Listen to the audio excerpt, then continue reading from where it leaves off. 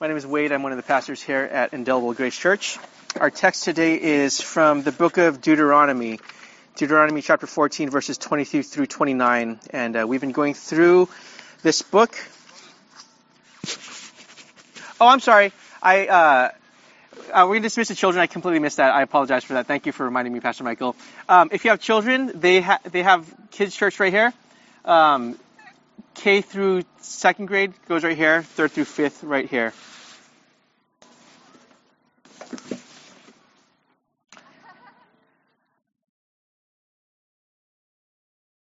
Alrighty. Like I've said, we're going through the book of Deuteronomy, and we're going to look at Deuteronomy chapter 14, verses 22 through 29. If you're online, you can follow along on the screen. If you're here at the park, it's in your bulletin, or if you brought your Bible, you can follow along right there. So Deuteronomy chapter 14, verses 22 through 29. This is Moses speaking. You shall tithe all the yield of your seed that comes from the field year by year. And before the Lord your God, in the place that he will choose to make his name dwell there, you shall eat the tithe of your grain, of your wine, and of your oil, and the firstborn of your herd and flock, that you may learn to fear the Lord your God always. And if the way is too long for you, so that you are not able to carry the tithe, when the Lord your God blesses you, because the place is too far from you, which the Lord your God chooses to set his name there, then you shall turn it into money and bind up the money in your hand and go to the place that the Lord your God chooses. And spend the money for whatever you desire, oxen or sheep or wine or strong drink, whatever your appetite craves. And you shall eat there before the Lord your God and rejoice, you and your household. And you shall not neglect the Levite who is within your towns, for he has no portion or inheritance with you. At the end of every 3 years you shall bring out all the tithe of your produce in the same year and lay it up within your towns. And the Levite, because he has no portion or inheritance with you, and the sojourner, the fatherless, and the widow who are within your towns, shall come and eat and be filled, that the Lord your God may bless you in all the work of your hands that you do. This is the word of God.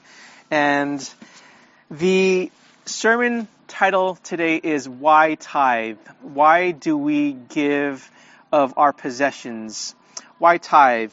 And this can be potentially a touchy subject, because here is the pastor, one of the pastors of the church, telling people to give money. It sounds very self-serving, and I acknowledge how that might sound, but let me just say a few things. Number one, I don't think there's a whole lot of self-interest when we speak from the pulpit about this. No one except the finance team sees what anyone gives. The pastors, the elders have no idea what people give. They don't know who gives. And we've been around for almost 12 years, IGC has. And I think we've preached about giving, I think twice in the past 12 years. So that's 600 sermons we've preached, and one or two of those sermons have been about giving. So this might be the third time that we've talked about it, tithing. And why are we going to talk about it? Why are we going to talk about tithing?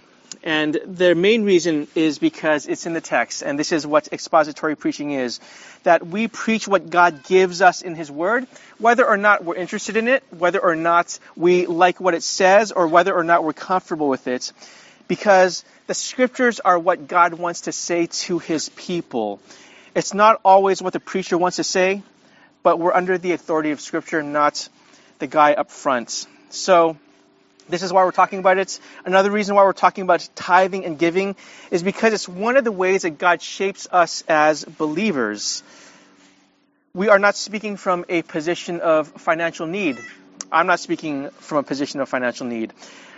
We, the pastors and the elders, we speak from a position of wanting the people of God to be formed by the Spirit of God so that we can follow Jesus and so that we can help others follow Jesus. This is our vision as a church. We really don't care about what you give, honestly. I can say that for myself. I'm not sure about others, but I don't care what you give. So this morning I want to talk about what tithing is, how God uses it to shape us, and how tithing is a means of blessing. 3 points in your bulletin. Number 1, the principles of giving. Number 2, tithing as a means of joy. And number 3, tithing as a means of blessing. These are our 3 points to help us understand what tithing is. How does it shape us? So the first thing I'm going to do is talk about just some of the general principles within the church, within the scriptures. Principles about how we as believers, people that follow Jesus, how are we to think about giving? The passage that we just read is Moses speaking to the Israelites, and he's saying that you have these possessions, you have food, and you have livestock, and you have whatever else in your possession, and you are to give 10% of these things. So, a little background. In the Old Testament, there are two reasons why the Israelites were commanded to give. Number 1, it represented a gift to God. When people gave, they were saying that I recognize that all that I have, my produce and my livestock, this comes from God. This is my means of saying to God, this really belongs to you, and I'm repaying what already belongs to you.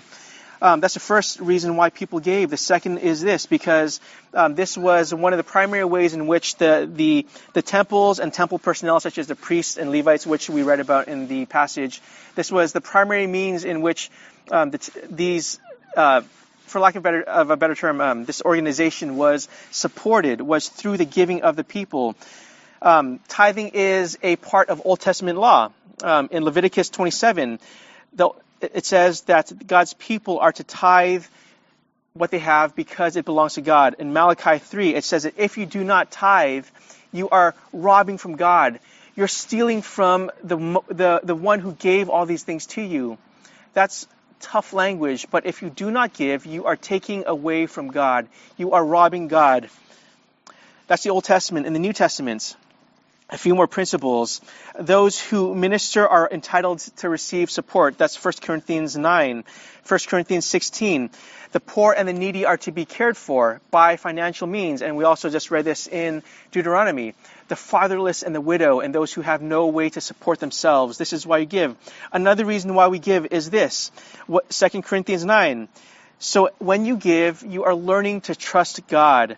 You're recognizing that God is a source of everything that you have. 2 Corinthians 9 again. When you give, God will supply your needs. It's a reiteration that says, when you give, God is saying, you can give as much as you want because I'm going to supply everything that you need. And you are learning to rely on God. And finally, 2 Corinthians 9 again. What type of giver does God love? God loves a joyful giver. God doesn't want you to give grudgingly, but He wants you to give from a heart of gratitude and happiness and joy because you want to give back to God what already belongs to Him. So this is the Old Testament, the New Testament, some biblical principles for us to think about giving and tithing. And there's also an author by the name of Randy Alcorn. Randy Alcorn, he wrote a book called The Treasure Principle. It's a small little book, and I read this years ago, and it really helped me understand what are some ways to think about finances and our possessions and money and how this fits into what God is doing in the world and in my life. And I'm just going to read you just 3 quotes to help us think about it in modern terms. And the first is this. Financial planners tell us, when it comes to your money, don't think just 3 months or 3 years ahead. Think 30 years ahead. Christ, the ultimate investment counselor, takes it further. He says, don't ask how your investment will be paying off in just 30 years. Ask how it will be paying off in 30 million years. So whatever stocks or ETFs or crypto you buy, hopefully you get some type of return on it. And I think it's proper and wise to take care of your finances in those terms. And hopefully you have money set aside for the future and that you have money for retirement. That's good and fine. But your life is so short. At least speaking for the adults, in 60 years, every one of you guys, including me, will be dead. And it won't matter how much money you have, but it will matter what you invested. And what you give to God now, you're storing up a treasure so that you can reap the benefits 30 million years from now, 100 trillion years from now. What you invest in this life will pay off. So this is something that Randy Alcorn says in his book, The Treasure Principle. Another one is this: I'm convinced that the greatest deterrent to giving is this: the illusion that earth is our home. Following along with what I just said, we have a short time here on this earth. And if you think that this earth is where you belong, if you feel most comfortable here, then of course you're going to invest in this life, in yourself, in this moment. But this is not where you belong. We belong to another place. We belong in the new heavens and new earth. We are exiles here on this earth. We are not permanent residents. This earth, as it is right now, is not our ultimate home. We have something better. And another quote from Randy Alcorn, the last one I'll read in this moment. The act of giving is a vivid reminder that it's all about God, not about us. It's saying, I am not the point. He is the point. Why do you exist? You do not exist for your own pleasure. You do not exist to fulfill your own purpose in life. There is a bigger purpose, a better purpose, and it's that you live out the call that God has placed on your life. You do not exist for yourself. You don't exist for your family ultimately. You don't exist for your community ultimately. You exist for God and His pleasure. So these are some principles for us just to think about as we think about this subject of tithing. Our second point is this: tithing as a means of joy.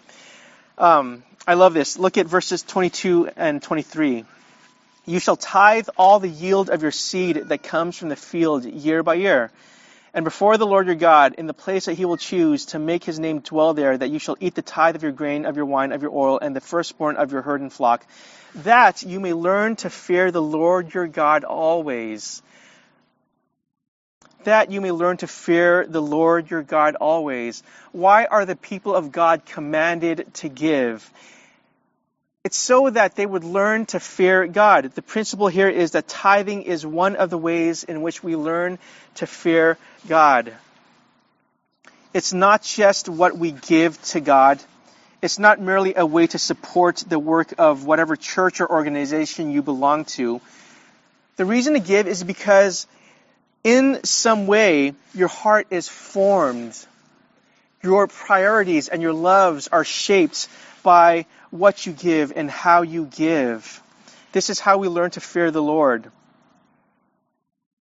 And when we give, when we tithe, we're training ourselves to live as if God really does own everything. That we really are dependent on God. That He really is trustworthy of everything, including my pocketbook and my investment portfolio and whatever money I have in the bank. God really is trustworthy, and I can trust Him with these things. How much do you identify with your possessions? How much do you care about what you have, whether it be money or not? How much do you care about those things?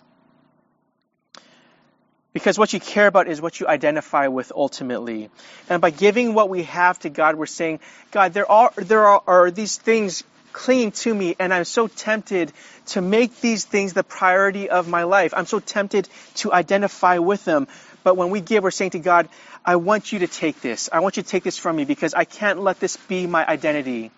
I can't let my identity be the guy that is wise with his money or the person that has a lot of stuff. That can't be who we are. And we're saying to God, God, here it is. Take it from me because I want my identity to be something else.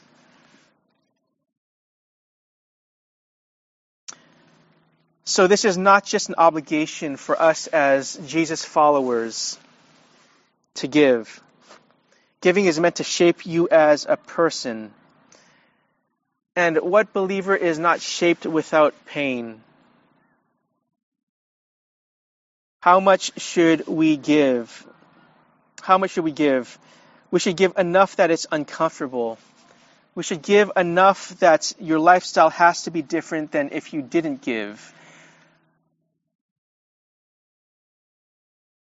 You might remember the story in the New Testament of the widow who gave what she had, these two mites, cents, coins that she had. And Jesus honored her gift. It wasn't how much she gave. It's because she gave out of poverty. It's because it cost her something. And in her giving, she was shaped as a person. And Jesus said, this is the type of giver I want you to be. Give so much that it inconveniences you.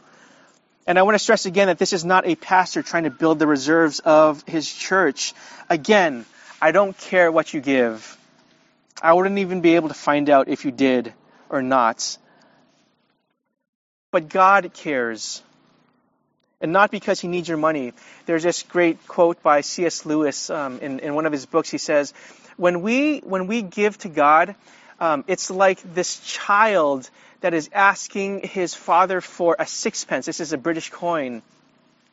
And you give it to him, and the father says, that is so cute. But the father all along knows that it's always been his sixpence. And when we give to God, we're saying to God, or God knows, man, this has always been my money. And it's so cute of you to give. I don't need your money, though. The scriptures say that he owns a cattle on 1,000 hills, which is to say that he owns everything. There is not one thing in your possession that is not completely owned by God. So why does God call us to give? It's because he wants us. He wants us. He wants our minds and our hearts and our affections. And he wants to free us from the chains of possessions and money. He wants to free us from the anxiety over finances. He wants you to be someone who serves him rather than money. Again, Randy Alcorn, this is what he says. Giving doesn't strip me of vested interests. Rather, it shifts my vested interests from earth to heaven, from self to God. So again, I'm going to ask us again, how much should we give?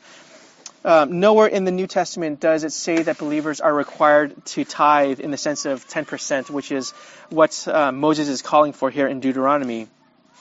A commentator, Charles Feinberg, says this: for several centuries in the early church, there was no support of the clergy by a systematic giving of a tithe.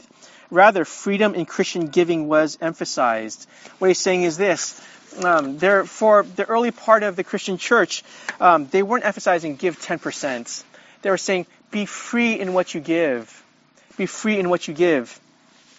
I'm going to quote a couple church fathers for you. St. Augustine, tithes are required as a matter of debt, and he who has been unwilling to give them has been guilty of robbery. Whoever, therefore, desires to secure a reward for himself, let him render tithes, and out of them 9 parts let him seek to give alms. So, St. Augustine, he's saying this, that you should give tithes or 10% or whatever it is, but on top of that, that should be the minimum. On top of that, think about how you can help others with what you have, with your money. So he's saying, it's fine if you tithe 10%, that's fine, but think beyond that. Irenaeus, who was a 2nd century church father, he says this: the Jews were constrained to a regular payment of tithes. He's referring to the people of God, the Israelites in the Old Testament. Christians who have liberty assign all their possessions to the Lord, bestowing freely not the lesser portions of their property, since they have the hope of greater things. And what he's saying again is this, that we are not bound by this 10% rule. We have freedom to give even more than 10%. What type of person is free? It's a person who is able to let his hand be open and say, God, all this is yours. And another saint, if you've ever had mac and cheese by Kraft's Food, the founder of Kraft's Food is a guy named James Kraft, and he was a believer. And this is what he says. He says, I don't believe in tithing, but it's a good place to start. I don't believe in tithing, but it's a good place to start. I would say that we believe in tithing, but his principle is good, which is tithing, again, should be the minimum. We should always be thinking, what above the minimum should I think about giving? How much am I willing to inconvenience myself for the sake of the mission of God, for the sake of others? So, how much do we give? Give enough that the thought of it might make you wince. Give enough that your lifestyle will be impacted. If you don't give at least that much, then you're not going to be changed. If there's no pain in your giving, then you yourself will not be changed. Do you want to know how to fear God? Let your budget teach you to fear the Lord. When you write that check or when you send that whatever to whatever organization, doesn't have to be IGC, will it hurt you? And if it does, good, because God is going to shape your heart in that way. A couple years ago, there was this a famous author, Marie Kondo, and she was kind of the apex of this minimalism movement, which says, I'm going to just have what is necessary in my life. And she had this really well-known quote, which is, if you look through all your possessions, there are certain things you need to throw out. And if you watch the Netflix series on for Marie Kondo, it's this: spark joy. If whatever you have doesn't spark joy, then you should get rid of it. And what she wants is for people to have clean, tidy homes, and everything that you have has a place and a purpose. There's no clutter, unnecessary clutter. Keep what sparks joy. If it doesn't spark joy, get rid of it. And let me take from Marie Kondo this principle, which is this: what in your life sparks joy, and what in your life doesn't? Your money or your possessions might spark joy. These things might spark joy, but there is a greater joy than whatever these possessions can provide. And when we give these things that give us some joy, some happiness, some sense of comfort, or some sense of security, we're saying, I'm making room in my heart for something that is true joy. I'm making room in my heart for God, who is a source of all goodness and happiness and pleasure and joy. What sparks joy? So that's our second point, tithing as a means of shaping us.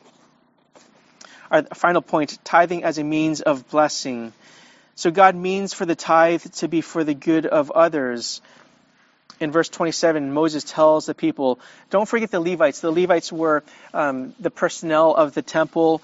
Don't neglect this Levite because he has no portion or inheritance with you. He says that there are the fatherless and the widow among you. Give for their sake. Give so that they would be blessed. God makes provision by means of tithing so that the temple and the shrines and those who work in these places are able to do what they are called to do. Give for the sake of others. Support those who don't have the same means that you do. Tithing is a way for us to bless the world, but it's also a way for us to be blessed. And I'm not talking about the stuff that you see on TV or Instagram or whatever. I see these preachers say, you should give and God will give you back whatever it is that you want. And one of the names for this movement is the prosperity gospel, or there are big churches that say if you give, then God's going to give back to you tenfold whatever financial stuff you gave, and God's going to bless you with this or that. This is not what this passage is saying. This is not what the Bible says. We are blessed when we give, but God does something other than give you back possessions or money. He might, and if he does, that's awesome, but he probably won't for a lot of us. As we read this passage, here is something surprising, something good. That part of the offerings are to be eaten in celebration. God says, whatever it is that you want, whatever it is that you're craving, take the funds that you had, buy what you want, and eat and drink and take pleasure in these things. Celebrate. Moses tells them, spend the money for whatever you desire, oxen or sheep or wine or strong drink, whatever your appetite craves, and you shall eat therefore before the Lord your God, and rejoice, you and your household. Do you see what Moses is telling the people of God? He's saying, your responsibility as a people of God is to party. It's your job as a Christian to party, to celebrate, to rejoice.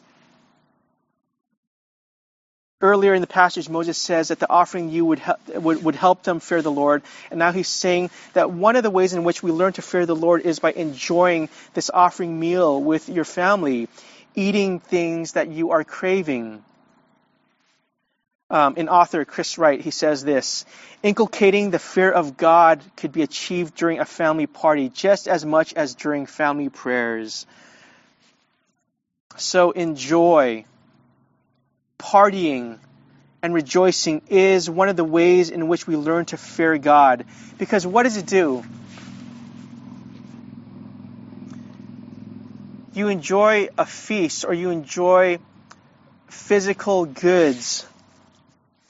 And when you do that properly, you're saying to God, I recognize that this comes from your hand. I recognize that everything I have belongs to you. You owe me nothing, God. And yet you are so gracious to your people. You're so good to me. I don't deserve any of this, and you're so good to me.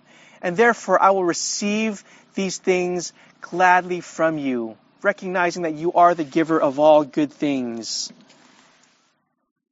Because God cares about your joy. It's not in the food or the possessions that we find our joy. It's in the fact that we release what already belongs to God so that it doesn't have a hold of our hearts. If you're holding on to something, you're serving it. If you're holding on to something and you're unwilling to give to God, that's your master. And here in the book of Deuteronomy, this is to the people of God who have been in slavery. And God has rescued them from slavery. And when God says, give to me your possessions, he's saying, I want you to be released from the chains of slavery. And possessions can make us slaves to them.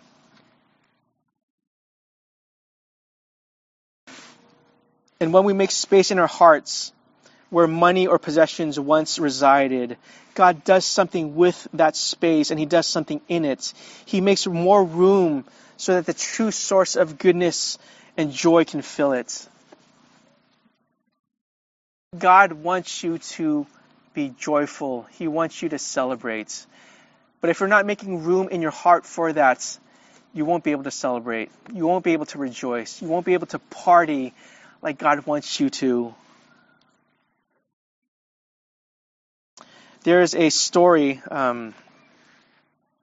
that I find intriguing, or one that I find a bit compelling. How can God fill our hearts with what's good? And this is a story that one day there was a girl who had some candy that her brother really wanted, and her brother, he was a marble collector, and he said, "This is what I care about the most. I love marbles. I don't know if kids." You could say Pokemon cards or whatever nowadays. I love Pokemon cards. And this brother, he wants the candy from his sister. And she refused. She said, I'm not going to give you candy just like that. I want it for myself. And they struck up a deal in which the brother, he promised, I'm going to give you everything in my pocket. I have these marbles that I really treasure. I'll give you all the marbles in my pocket if you give me all the candy in your pockets, because I really want that candy. So they exchanged the marbles for the candy. But there was one thing, that the brother had a marble that he kept, his favorite marble. He kept it in his pocket. He didn't tell his sister this, but he said, I'm going to hold on to this marble because it's so precious to me. I'm still going to take the candy from my sister, but I'm going to keep the marble for myself, even though I'm giving her the rest of my marbles. The sister gave him all her candy, and when she did that, he immediately said, did you really give me all your candy? Did you really give me all your candy? Because by not giving all his marbles, that brother, he didn't have the confidence that his sister would also give him all her candy. And this is how we relate to God so often, is this, that if we hold back something from God, if we don't give God what he asks us to give him, we're not going to live in trust. Sometimes we trust God because He's made it really clear and obvious. Sometimes we trust God because in that moment we say, I don't fully understand or believe in this moment, but out of an act of trust, I'm going to give Him what He asks of me.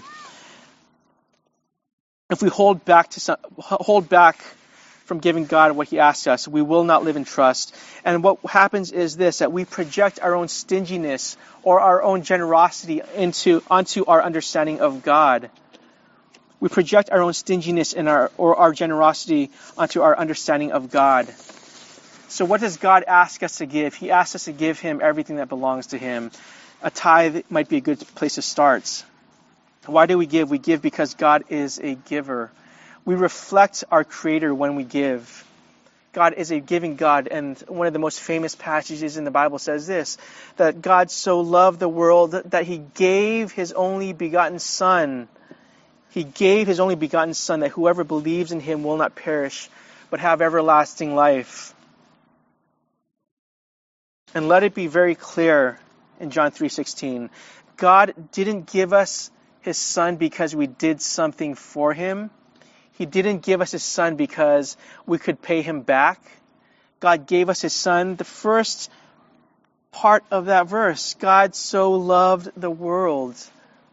God gave you His Son, not because you could repay Him, not because you're generous. He gave you His Son because He loved you. And this is the gospel, that you were created to know and love and enjoy your Creator.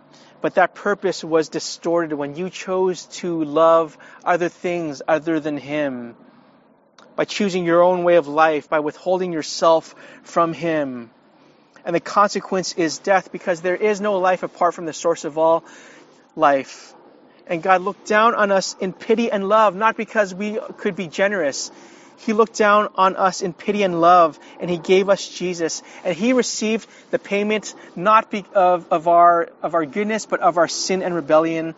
And in turn, if we trust in Him, He will give us the perfect record of Jesus, His righteousness, His goodness, His perfection, so that we can have all the riches of heaven. And do you see here, unlike the boy in the story, God held nothing back. God gave us His most treasured possession, His Son, Jesus Christ. And if we take hold of Him, we can be certain that He can take care of us, no matter what. No matter what. Romans 8:32, He who did not spare His own Son, but gave Him up for us all. Listen to this. How will He not also with Him graciously give us all things? God loves to give to His people. And in giving, we reflect our giving God. So hear me again today. This message is not for you to put more money in the basket or to give more through the website. This message is ultimately not to give, but it is to receive. It's to recognize your own poverty before God, who owns all things, and receive what He gives us through Jesus, His Son. This is why we began our time together with a call to worship from Isaiah 55. Come, you who have no money. Come, you who have no moral goodness to provide. Come, you who are desperate. Come and receive, receive, receive, receive. This is what God does for His people. He gives to His people. And if you understand that, then you can open up your hand and say, my God has shown Himself to be trustworthy. Therefore, all I have belongs to Him. I'm happy to give to Him. Come, you have no money, come. Let me read for you, and I'll close with this, a short passage from 1 Timothy chapter 6. As for the rich in this present age, charge them not to be haughty, nor set their hopes on the uncertainty of riches, but on God, who richly provides us with everything to enjoy. They are to do good, to be rich in good works, and be generous and ready to share, thus storing up treasure for themselves as a good foundation for the future, so that they may take hold of that which is truly life. And may we, Indelible Grace Church, take hold of what is truly life. What is truly life is Jesus Christ. This is what we need. Will you pray with me? Father, we come to you in our neediness and in our poverty, and whatever we have in our bank accounts or our portfolios, those things are rubbish compared to Christ. Those things are, Philippians 3, those things are nothing. Those things are dung compared to Christ, God. And may we recognize that. This is a struggle that we all have, this struggle that I have, that I don't believe that. Help us believe, God. Help us in our unbelief to be people who are generous and can give, God. We pray this in the name of Jesus, who gave himself for our sake. Amen.